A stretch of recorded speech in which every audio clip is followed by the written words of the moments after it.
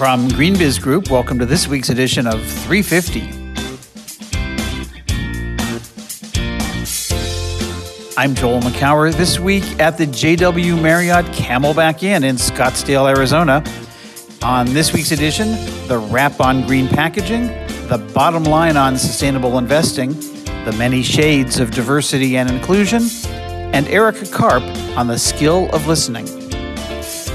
We are all ears this week on 350.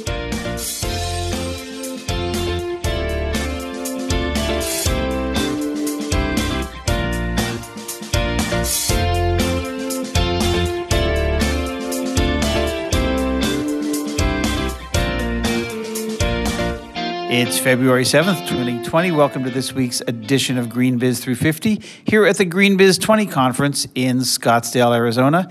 And with me, as always, is GreenBiz editorial director Heather Clancy. Hey, Heather. Hey, Joel. What a week. It's just amazing. We had close to 1,500 people here in Arizona, lots and lots of moving parts. We'll get to some of that. And how was your week? Incredible. I came early. I did not get to spend it at one of the summits with you, which I know you're going to talk about in a moment. But I did spend it immersing myself in a number of sessions about the Sustainable Development Goals. That was sort of my thematic focus for the week. But I always love this conference because the attendees are so willing to share their knowledge, and I'm always impressed by the networking opportunities at GreenBiz. Yeah, the spirit of generosity has always been a hallmark of the GreenBiz community, and yeah, it seems to get that way ever more so every year. So you were immersed in the SDGs, the Sustainable Development Goals. Give us a little flavor of the kinds of events that were taking place around the SDGs. Well, I went to several events that were, many of them organized by the UN Global Compact, which is trying to get businesses to not just align with the SDGs, but really start thinking about them as a framework for innovation. So we heard a lot about why we shouldn't just be minimizing the risks, why we should be maximizing the opportunities. So as it was one example, I was listening to a session with Bristol Myers Squibb, and they were talking about a new service, a new product that they were developing that had to do with mental health. And they hadn't thought about including this one particular constituency in the process. And so as they thought about the gender and the sort of equality types of inclusiveness natures of the goals, and I'm not going to try to name which number because I don't map my brain that way. But they talked about how the product changed dramatically after they thought about including this community in a different way, and how that will be an opportunity for them moving forward. I mean, there's a lot more profound examples, but just even simple things that could help win over a company. So operationalizing the SDGs. So one of the things about the SDGs is a 15-year plan. We're now 5 years into it, so we've got 10 years until 2030 to meet these big, hairy, audacious goals. And a lot of the way it's been talked about is that the first 5 years we're sort of mapping and figuring it out. But this now, 2020 into 2030, is the decade of action. Did you get a sense that their companies are really leaning in and not just, mapping the SDGs to things that they were already doing and saying, oh yeah, we're doing number 2, 7, 8, 9, and 14? Or is this really happening? Are there new initiatives? I got the sense that people are willing to move beyond the mapping phase now. So it's 5 years in, we've got to take action, we're behind. And that was admitted to, acknowledged a number of times. We are not going to make them. We, and I say we as a society statement, unless businesses actually do take action. And I did get the sense that now that the mapping is done, companies are stepping back and saying, yeah, really, we can't support all 17. I mean, you have to sort of intellectually support all 17, but really to focus your priorities, you have to pick a few. And the framework for innovation around them is one of the things that came up often in the panels. And no, I can't point to a company that has done a really good job of taking action on an SDG. However, I feel like we're at a tipping point. Well, that's good. Well, that was one part of it. The UN Global Compact, as you said, had their own event here, one of many outside organizations that has their events now on site here in Scottsdale alongside or before, or in one case after, the Global Reporting Initiative, GRI, had their event Thursday night after the event ended at noon on Thursday. And then we had all these other special programs. This is beyond the 100-some sessions and a couple hundred speakers. We had the Emerging Leaders Scholarship that we always do. That's so inspiring to have these 10 young people for whom we paid not just registration, but airfare and hotel. And thank you to PwC for sponsoring that this year. I want to just add on to that. A lot of our 30 under 30 alumni were here, and I had some of them on stage. Kamala Knight was on the diversity panel. Tremendously well-spoken, young professional, and so inspirational. I had an opportunity to actually meet a number of them in person, which was exciting. So I just wanted to put that plug in for 30 under 30, too. And we're going to be starting our hunt for the 2020 class of 30 under 30s coming up in the next month or so, I think. So yeah, we had them. We had the coaching corner and a community tree planting, and I heard sunrise yoga. God knows I was not there for that. The roundtable lunches, which is when there's some expert on different topics. We had 25 or 30 of those, I think, and whole range of topics, and you just enjoy lunch. Biomimicry hike, which I still have not made, but I heard several people say it was fabulous, that the woman who led that, who's some local here, or a couple, I guess, led it, Joe Zazera and Michelle Feller, did a just spectacular job of pointing this out. Then we had these two summits, the Supply Chain Transparency Summit, and then, of course, Greenfin Summit. You might have been involved with Greenfin, I think, Joel. I think that you've lived and breathed that this week. I did inhale some Greenfin, yeah, and no, I emceed and chaired and helped put that together, and it was a great event. We had the second annual one last year. We had a half-day event with 100 people. This time it was a full-day event, 2 half-days actually, with 200 people, and we had $22 trillion worth of assets under management in the room, including BlackRock and State Street, a number of big asset owners and managers and banks and all the sort of organizations like SASB and GRI and others that are working on these issues. It was a really good conversation, and I say that not because I thought so, but some people who have been to many of these, sustainable finance kinds of events said this was a really good level of depth, of a high level and yet deep conversation, high level in terms of the people in the room. Because the challenge here is, how do you get the investors and the asset owners, the asset managers, the ratings agencies, and the corporate reporters, the companies reporting to all these groups, aligned? And they're not. And, it's hard to imagine that for all the finance events and summits that I see and get pitches for all the time, that this still isn't covered. But apparently we've broken some new ground here, and very enthusiastic and a lot of energy around. Can't wait till next year.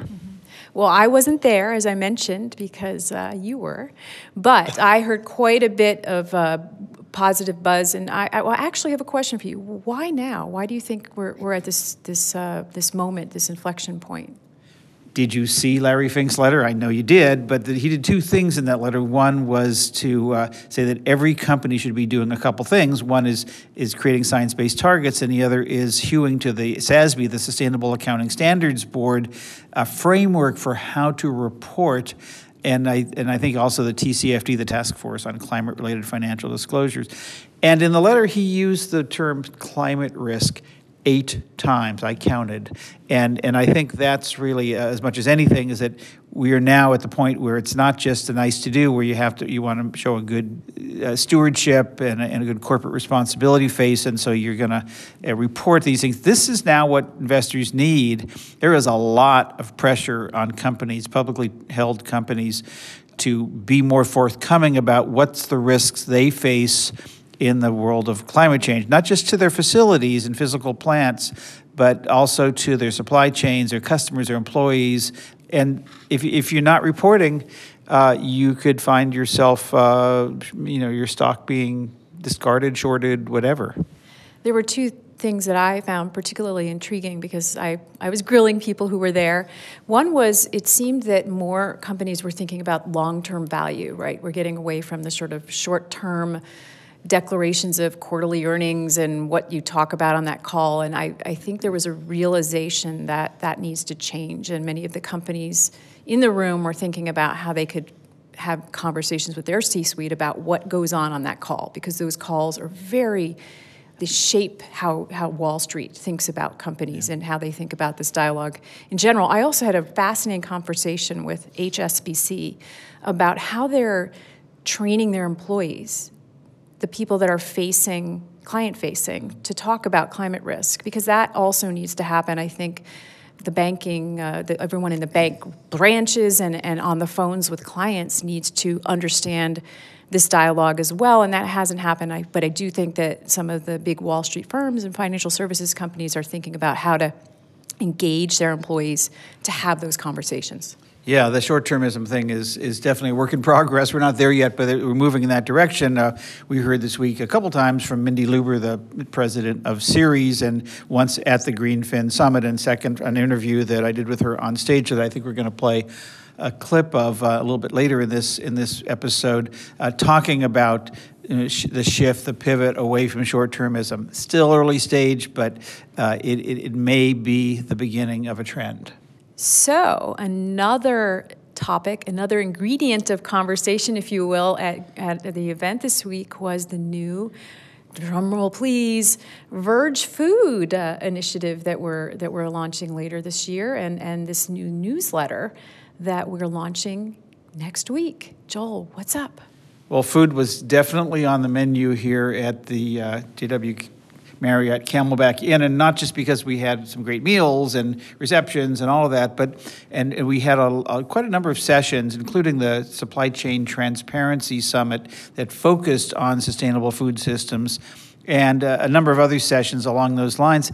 But that's all part of our growing focus on food. And as you said, we announced this week that we're going to be launching Verge Food. It's going to be part of the Verge ecosystem of conferences that we hold during the last week of October this year in San Jose, California. So there'll be Verge Energy, Verge Transport, Verge Circular, Verge Carbon, and now Verge Food, looking at sustainable food systems. So we had Jim Giles, who's chairing both Verge Carbon and Verge Food, as our analyst in that arena, had a great conversation with the head of sustainability at Cargill, and talked a little bit about this from the main stage, that we're launching this conference. And next week, on February 13th, we're going to be launching the first edition of Food Weekly, a weekly newsletter that Jim will be editing, looking at food-related issues. So I'm pretty excited about that. I'm very excited about that, too. I had a number of meetings here with food companies, and they're super excited. But there's so many rich topics of conversation, everything from regenerative agriculture to, of course, the opportunity that farmers have to change their economic value and economic value proposition for the marketplace, and of course, everything from plant-based foods and what are the trade-offs of that, but also taking traditional foods, beef, and making it a far more sustainable proposition to have on your plate. Yeah, and then there's, of course, this thing called climate change and how that impacts both positively and negatively agriculture, biodiversity, growing interest in concerns around that, food waste, food equity issues, food tech or ag tech issues. It just goes on and on. We're not going to tackle all of those at Verge Food, at least not in the first year, but let's just say it'll be a full plate of topics. The other thing that was fun about this week, Heather, was being back here at the JW Marriott Camelback Inn. We started, we didn't start here, but we've had this event here for a number of years, and we outgrew it because we had almost 1,500 people here. We outgrew it and moved to the Desert Ridge, another Marriott facility about 10 or 20 miles from here. But during that time, they renovated, built a conference center, and it's now big enough to hold all of us and small enough that we could do a takeover of the hotel. So that really was fun to have this beautiful property at the foot of Camelback Mountain here in Scottsdale to be the venue, and people just seemed to rise to the venue. And the unfortunate part, but it didn't really seem to matter, is that whereas most times in February at this event, this is our 6th or 7th year here in Phoenix, area. It's 70, even 80 degrees. This is in the 50s. It was kind of cold, and at night it was in the 30s. So lots of fires and s'mores and lots of portable heaters, and people made the best of it. But I just love being here. And by the way, we're booked here till at least 2023, so we'll be back and back and back. Lots of cozy conversations. Lots of cozy conversations. So let's actually hear some content from some of the sessions, particularly main stage sessions. What do you got queued up for us, Heather? Well, as you alluded earlier, Mindy Lubber, the president and CEO of Ceres, was here sharing her views on how investors would like companies to talk about climate risk and climate opportunity, as well as how they should be reporting their environmental, social, and governance issues. So you had the opportunity to interview her on main stage, and I always enjoy hearing Mindy talk about this issue because she's so passionate about it and because she's been thinking about it for a very long time. And one of my favorite questions was, one from you, Joel, was when you asked her what made this moment different. 10 years ago even, I won't go all the way back to 30, when we talked about sustainability in a boardroom at a CEO level with some of our members of our investor network, sustainability was a sidebar. It was an issue that maybe they would think about on a rainy day, or if you wanted to know about sustainability, go to the foundation of a company or go to a sustainability intern of an investment firm. Think about where we've come. For every one of you who have been toiling in the fields or pushing your enterprises, and I know you have, and everyone here should be congratulated, nobody's rolling their eyes when we say we are there to talk about sustainability. Nobody's having us talk to a manager who deals with compliance of environmental or financial rules. It is a different moment in time. We're seeing the world's largest companies starting to integrate sustainability from the boardroom to the supply chain. We're working with 395 global investors on climate risk, a financial risk to their enterprises and to their portfolio. Within those 390 members are $40 trillion worth of assets, saying we want to look at what climate risk means to portfolios and what kind of change we need. So the world is so different, Joel, as you and I should take delight in. Now, of course, I'm with you. I'm up at nights worrying about the next 10 years. But we're off to a good start. And just this year, just think about since January 1st, Microsoft makes one of the most audacious commitments on not only getting to net zero in their emissions for climate, but getting below that. How they're going to do it, some of it's technological, but they do have a plan.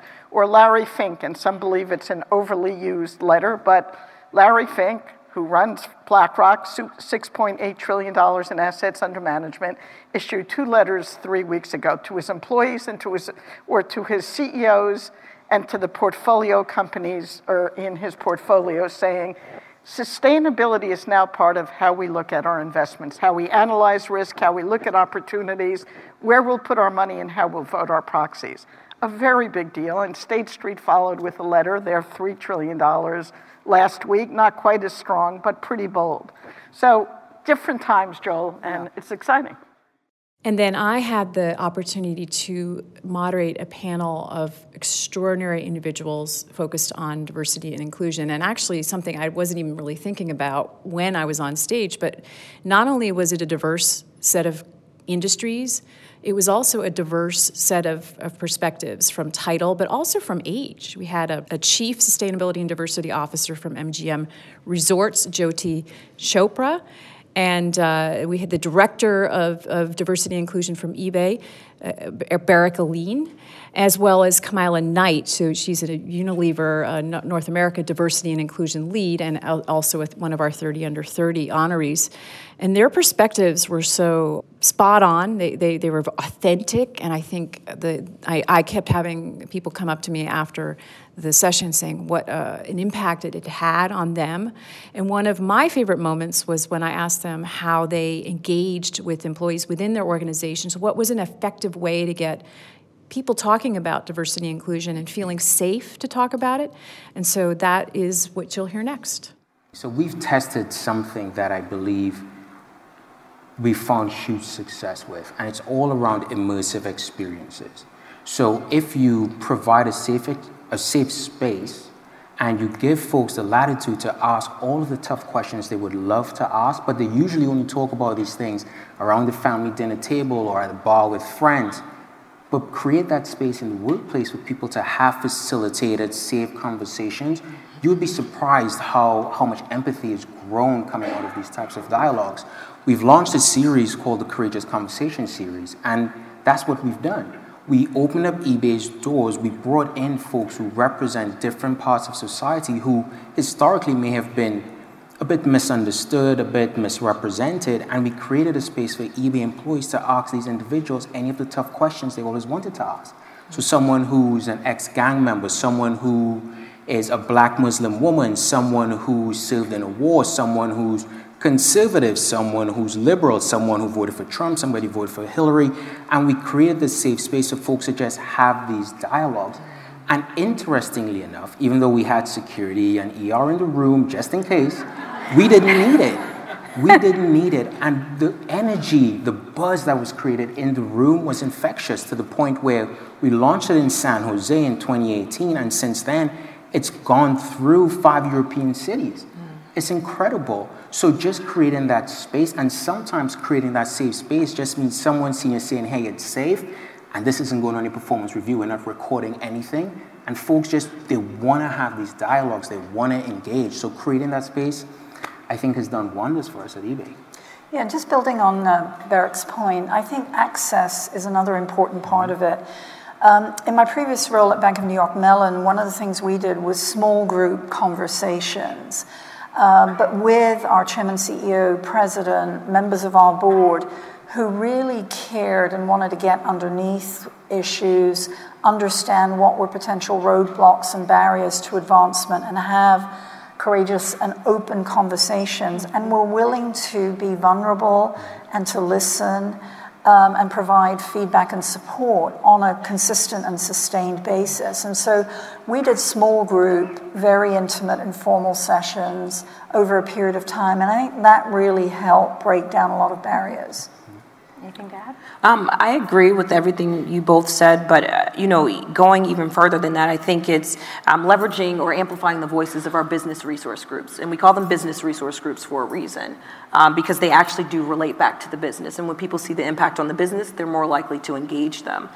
So many of our business resource group do things like what Beric was talking about, hosting courageous conversations and opening the doors for people who identify in that space to talk to other people and allow them to come and ask them those questions. And then there was Erika Karp. What a great voice she is on the whole area of investing and in this case, corporate and entrepreneurship. What did you queue up for us from Erika? So Erika, in conversation with John Davies from GreenBiz, was very funny, first of all. I bust a gut watching her from the sidebar. But one of the things that really struck me was her reminder to everyone that we're humans and that we have to listen to each other, and that one of the most effective ways to come up with new ideas and to innovate and to be an entrepreneur is to really listen. And so that is what we'll play next. It's something that really struck me, and something she almost chastised the audience about, like, remember to do this. So that is the clip you'll hear next. I think people forget that if you really want to sell something, you have to try to kind of penetrate the decision-making process of the person that you're trying to work with. And I think that decision-making process over the last decades, it's been kind of forgotten. We've kind of sucked the humanity out of capitalism. We've sucked it out of the companies sometimes. We've sucked it out of Wall Street. And it's such a shame, because that ability to sell is also really critical to the ability to innovate. And so simply, I think, what you need to do to innovate and have impact, you got to listen, and then you got to help influence people to do what really is sensible, and it's best if you can make them think that that was their idea in the first place. So wait, how are we going to get humanity back into capitalism? I think that's a great question, and it's simple in that we have to make people feel. You know, when you're working with someone, feel them, listen to them. And don't just listen, hear. And observe what's going on. What does this person want or need? And that is how you start to sell. And so that's where you have to get to know people. It's about people and humanity and feeling, right? You make decisions with your head, but then you make decisions with your heart, and you make decisions with your guts. And it's not just about the numbers.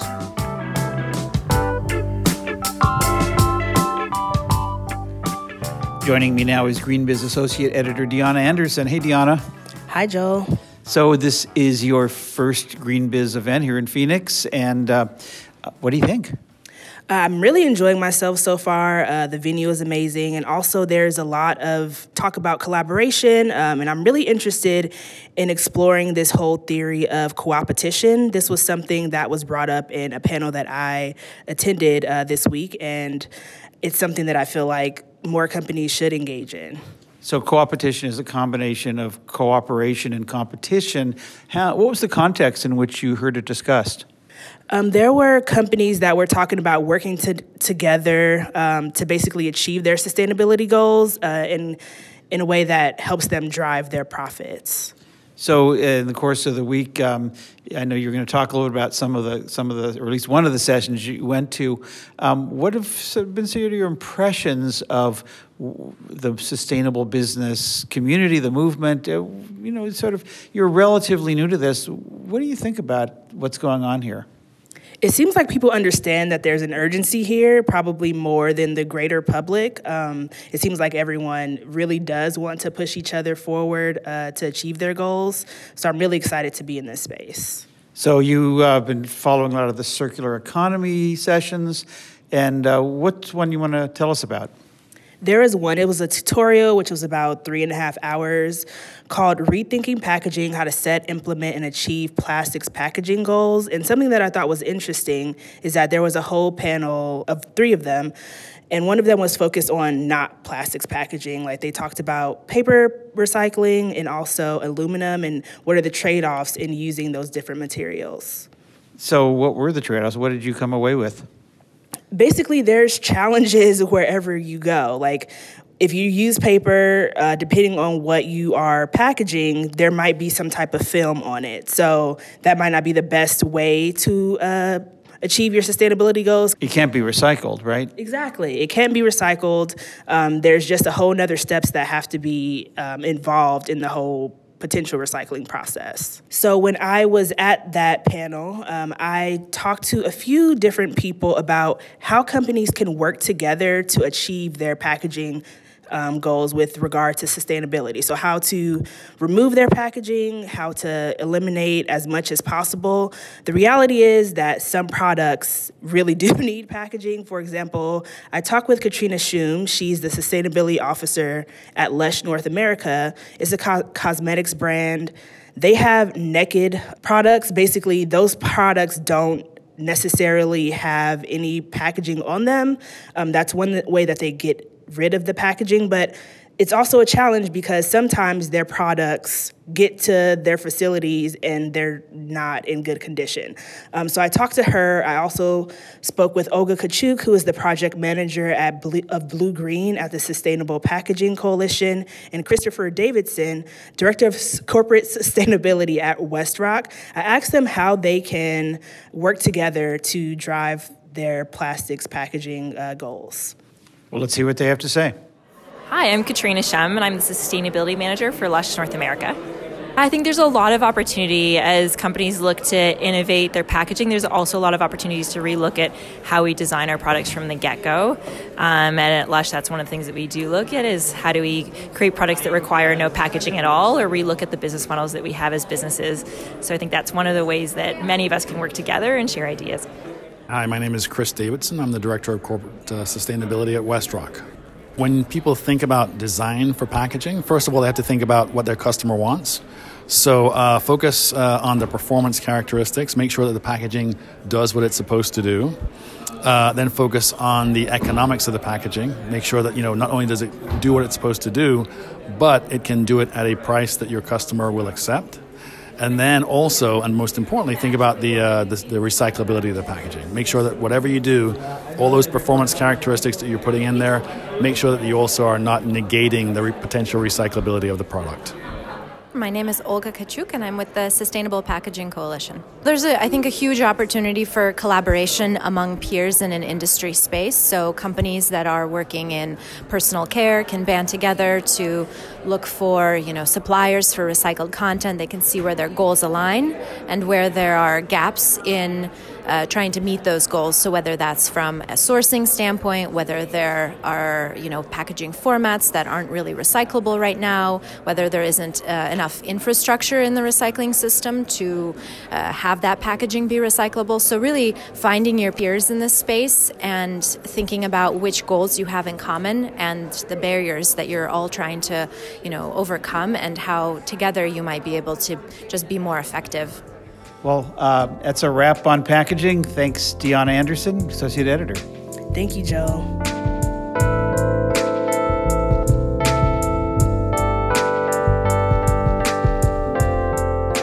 One intriguing component of Microsoft's recent pledge to become carbon negative was the importance that the company placed on being more involved with shaping government policies meant to address and mitigate the effects of climate change. That commitment emerges as more stakeholders call for the corporate world to stop sitting on the sidelines and speak up about the real effects that climate-related risks will have on their business, and about the real economic opportunities that progressive policies could bring to communities around the world.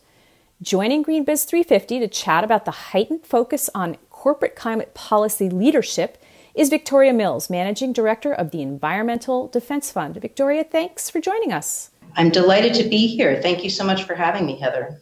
So Microsoft's commitment seems pretty unique to me, actually. Give us a sense of how many big companies are actually involved in this sort of thing right now.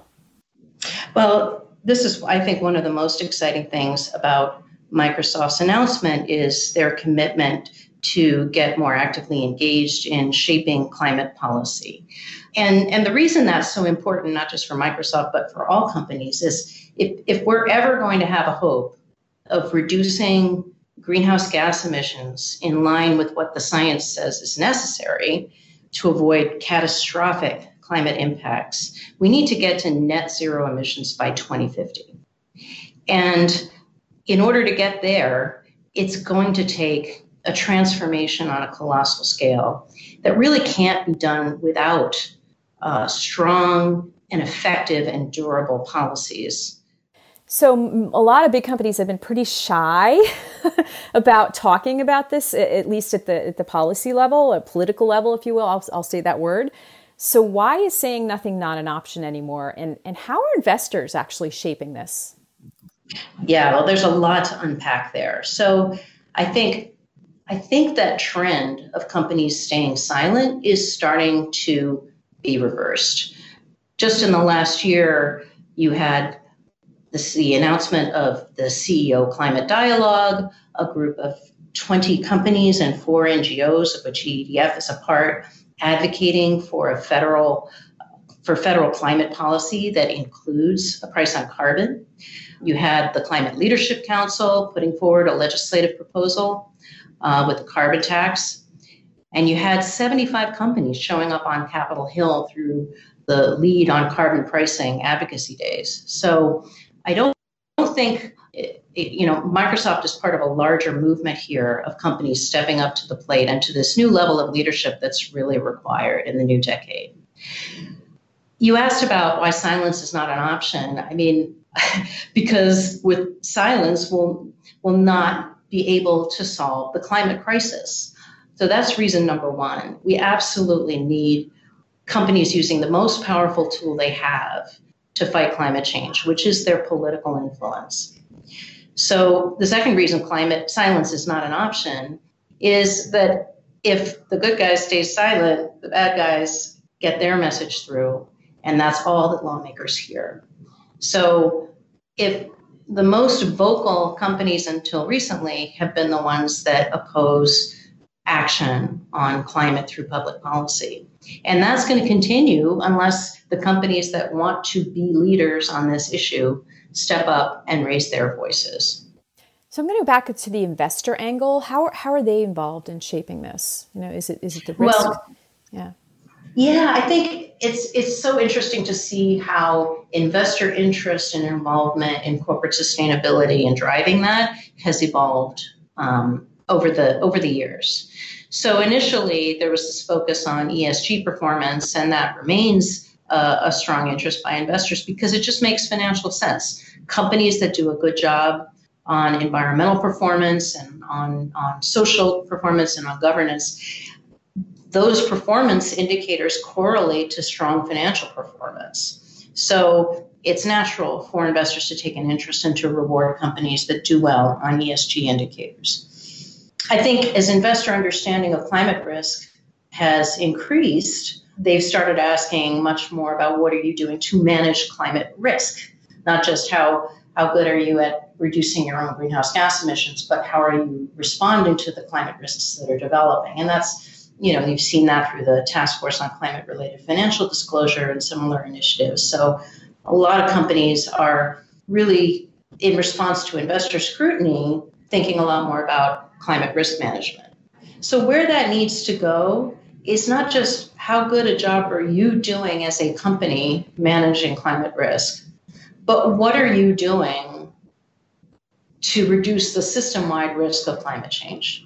In other words, no matter how airtight a climate risk management plan a company has, like we're going to make these changes to our sourcing and we are going to protect our operations this way, and we have these alternative ways of sourcing our materials, and we're going to protect our employees and our communities this way.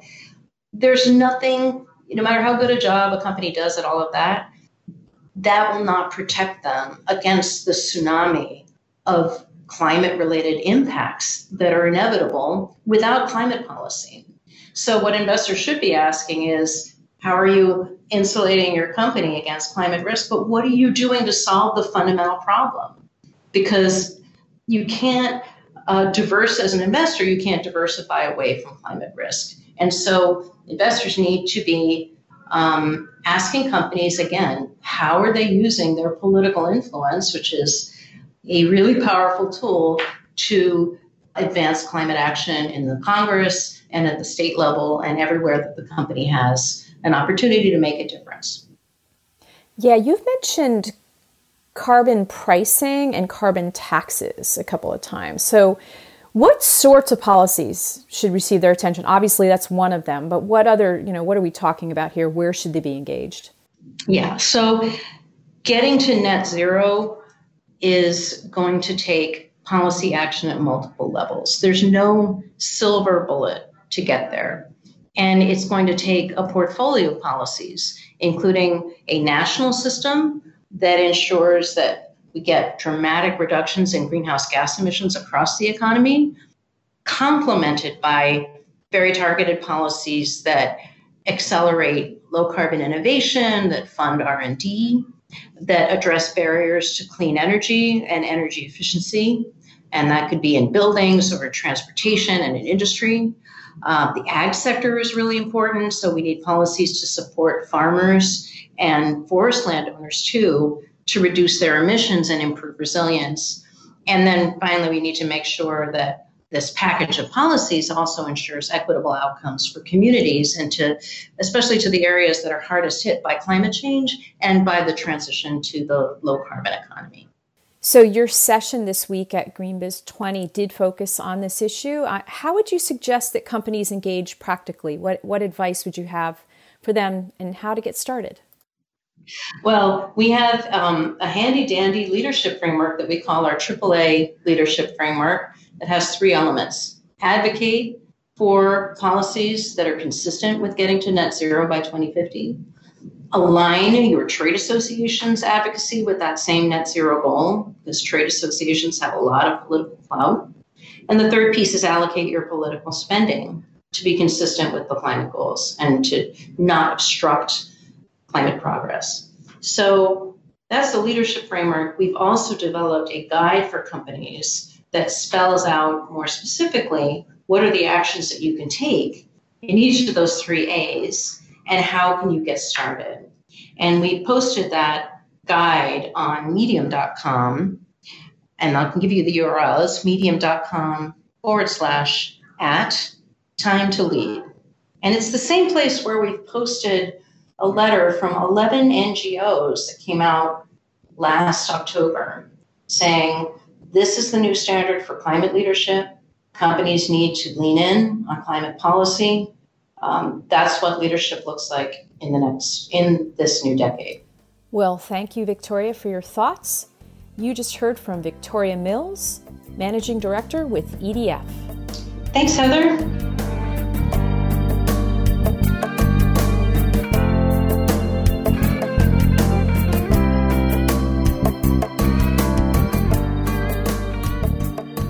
One of the many things that happened this week at GreenBiz 20 in Phoenix was the launch of the Capitals Coalition, coming together of two other organizations. And here to talk about that is the CEO of the Capitals Coalition, Mark Goff. Hey, Mark, welcome to Phoenix. Hi, Joel. So give us the lowdown on what is the Capitals Coalition. Who are the two organizations that came together? So the Capitals Coalition, which we're announcing today, is bringing together the Natural Capital Coalition, which has been around for about 5 years, and the new Social and Human Capital Coalition, which has only been around for a couple. So it's uniting the natural, the social, the human, and the economics in how we make decisions. So I'm sure a lot of people have this basic question of what exactly is natural capital and how should companies think about it? So natural capital is the resources, the renewable or the non-renewable resources that we rely upon. It's the air, the water, the soil, the nutrients. Social and human capital is the people, the glue that sticks things together, the trust that we have in society. And we can look at these individually, as we have been doing for some time, and trying to make decisions about our relationship with the environment. But we know that that isn't the only case. We've got to look at an integrated way across both natural, social, human, and economic when we make our decisions. So the idea of capitals assumes that, I guess, that you can put a dollar or euro amounts to each of these things and then integrate them into profit and loss statements, or is that not what's going on here? So that is one way that people do look at it, putting monetary values on.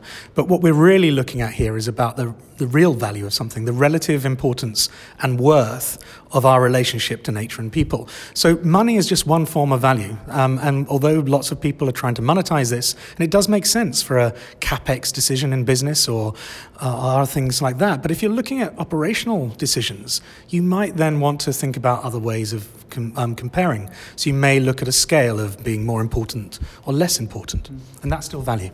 So I'm the Chief Sustainability Officer at a big honking company, and I'm interested in using this. How would I take the output of what the Capitals Coalition is going to be doing? First of all, what will that be? Research, I assume, and probably maybe some convenings, but how do I want to use that, and what kinds of decisions would it help me inform? So the Capitals Coalition was formed by organizations, businesses, financial institutions, governments that wanted to share their practice. So what we do is we are the hosts of the conversation. So we're not actually doing the work. There's thousands of people out there that are. We've got about 350 organizations plus in the core of this that are very active and are doing lots of work, whether that's in governments or finance or business again. And then there's about 20,000 around the world that we're aware of that are actually actively doing this on a day-to-day basis. A lot of people aren't reporting this yet. It's just getting to that point where we're starting to see some stories coming out, but most of it is about internal decision making. You've got to make a decision, and in your example, Joel, here, when you're this head of sustainability in this honking company, what you'll be looking at there is there'll be some risks that you'll be very aware of for your organization. Maybe it's around water, maybe it's around the human capital and the resources you've got, but there'll be risks that you'll be trying to deal with. What we'll be able to do with the Capitals approach, and we can help to introduce you to the right people to do this, we can provide you with tools, guidance, introductions to people and share some of those experiences with you. But what you'll be able to do is you'll be able to take that risk and really understand your relationship with it by putting it into a value rather than just a measurement. And this is really important. If you measure something, you get a number. Say you get 1,000 tons of carbon.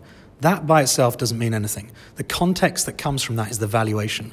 And that means how much is that carbon actually affecting the planet? What's it going to do to your bottom line of your business? How is it going to affect people?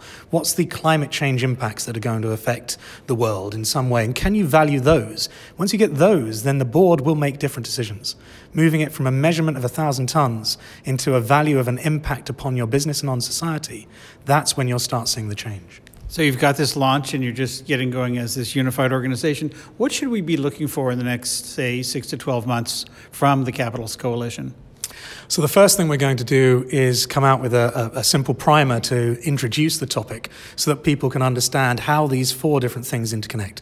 Like I said, we've got lots of people already doing one of these, either natural, social, human, or other things, but now we're bringing them together. We need to understand really what that means. We've also brought together 30 new organizations who are going to be leading this charge, and you can find out more about them on our website.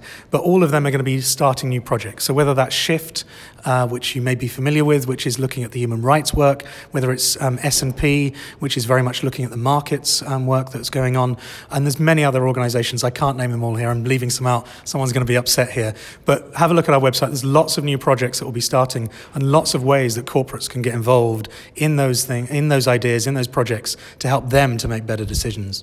And what is that website address? The website address is capitalscoalition.org. That's Capitals, plural, coalition.org. Mark Goff is the CEO of Capitals Coalition. Thanks so much, Mark. Thanks, Joel.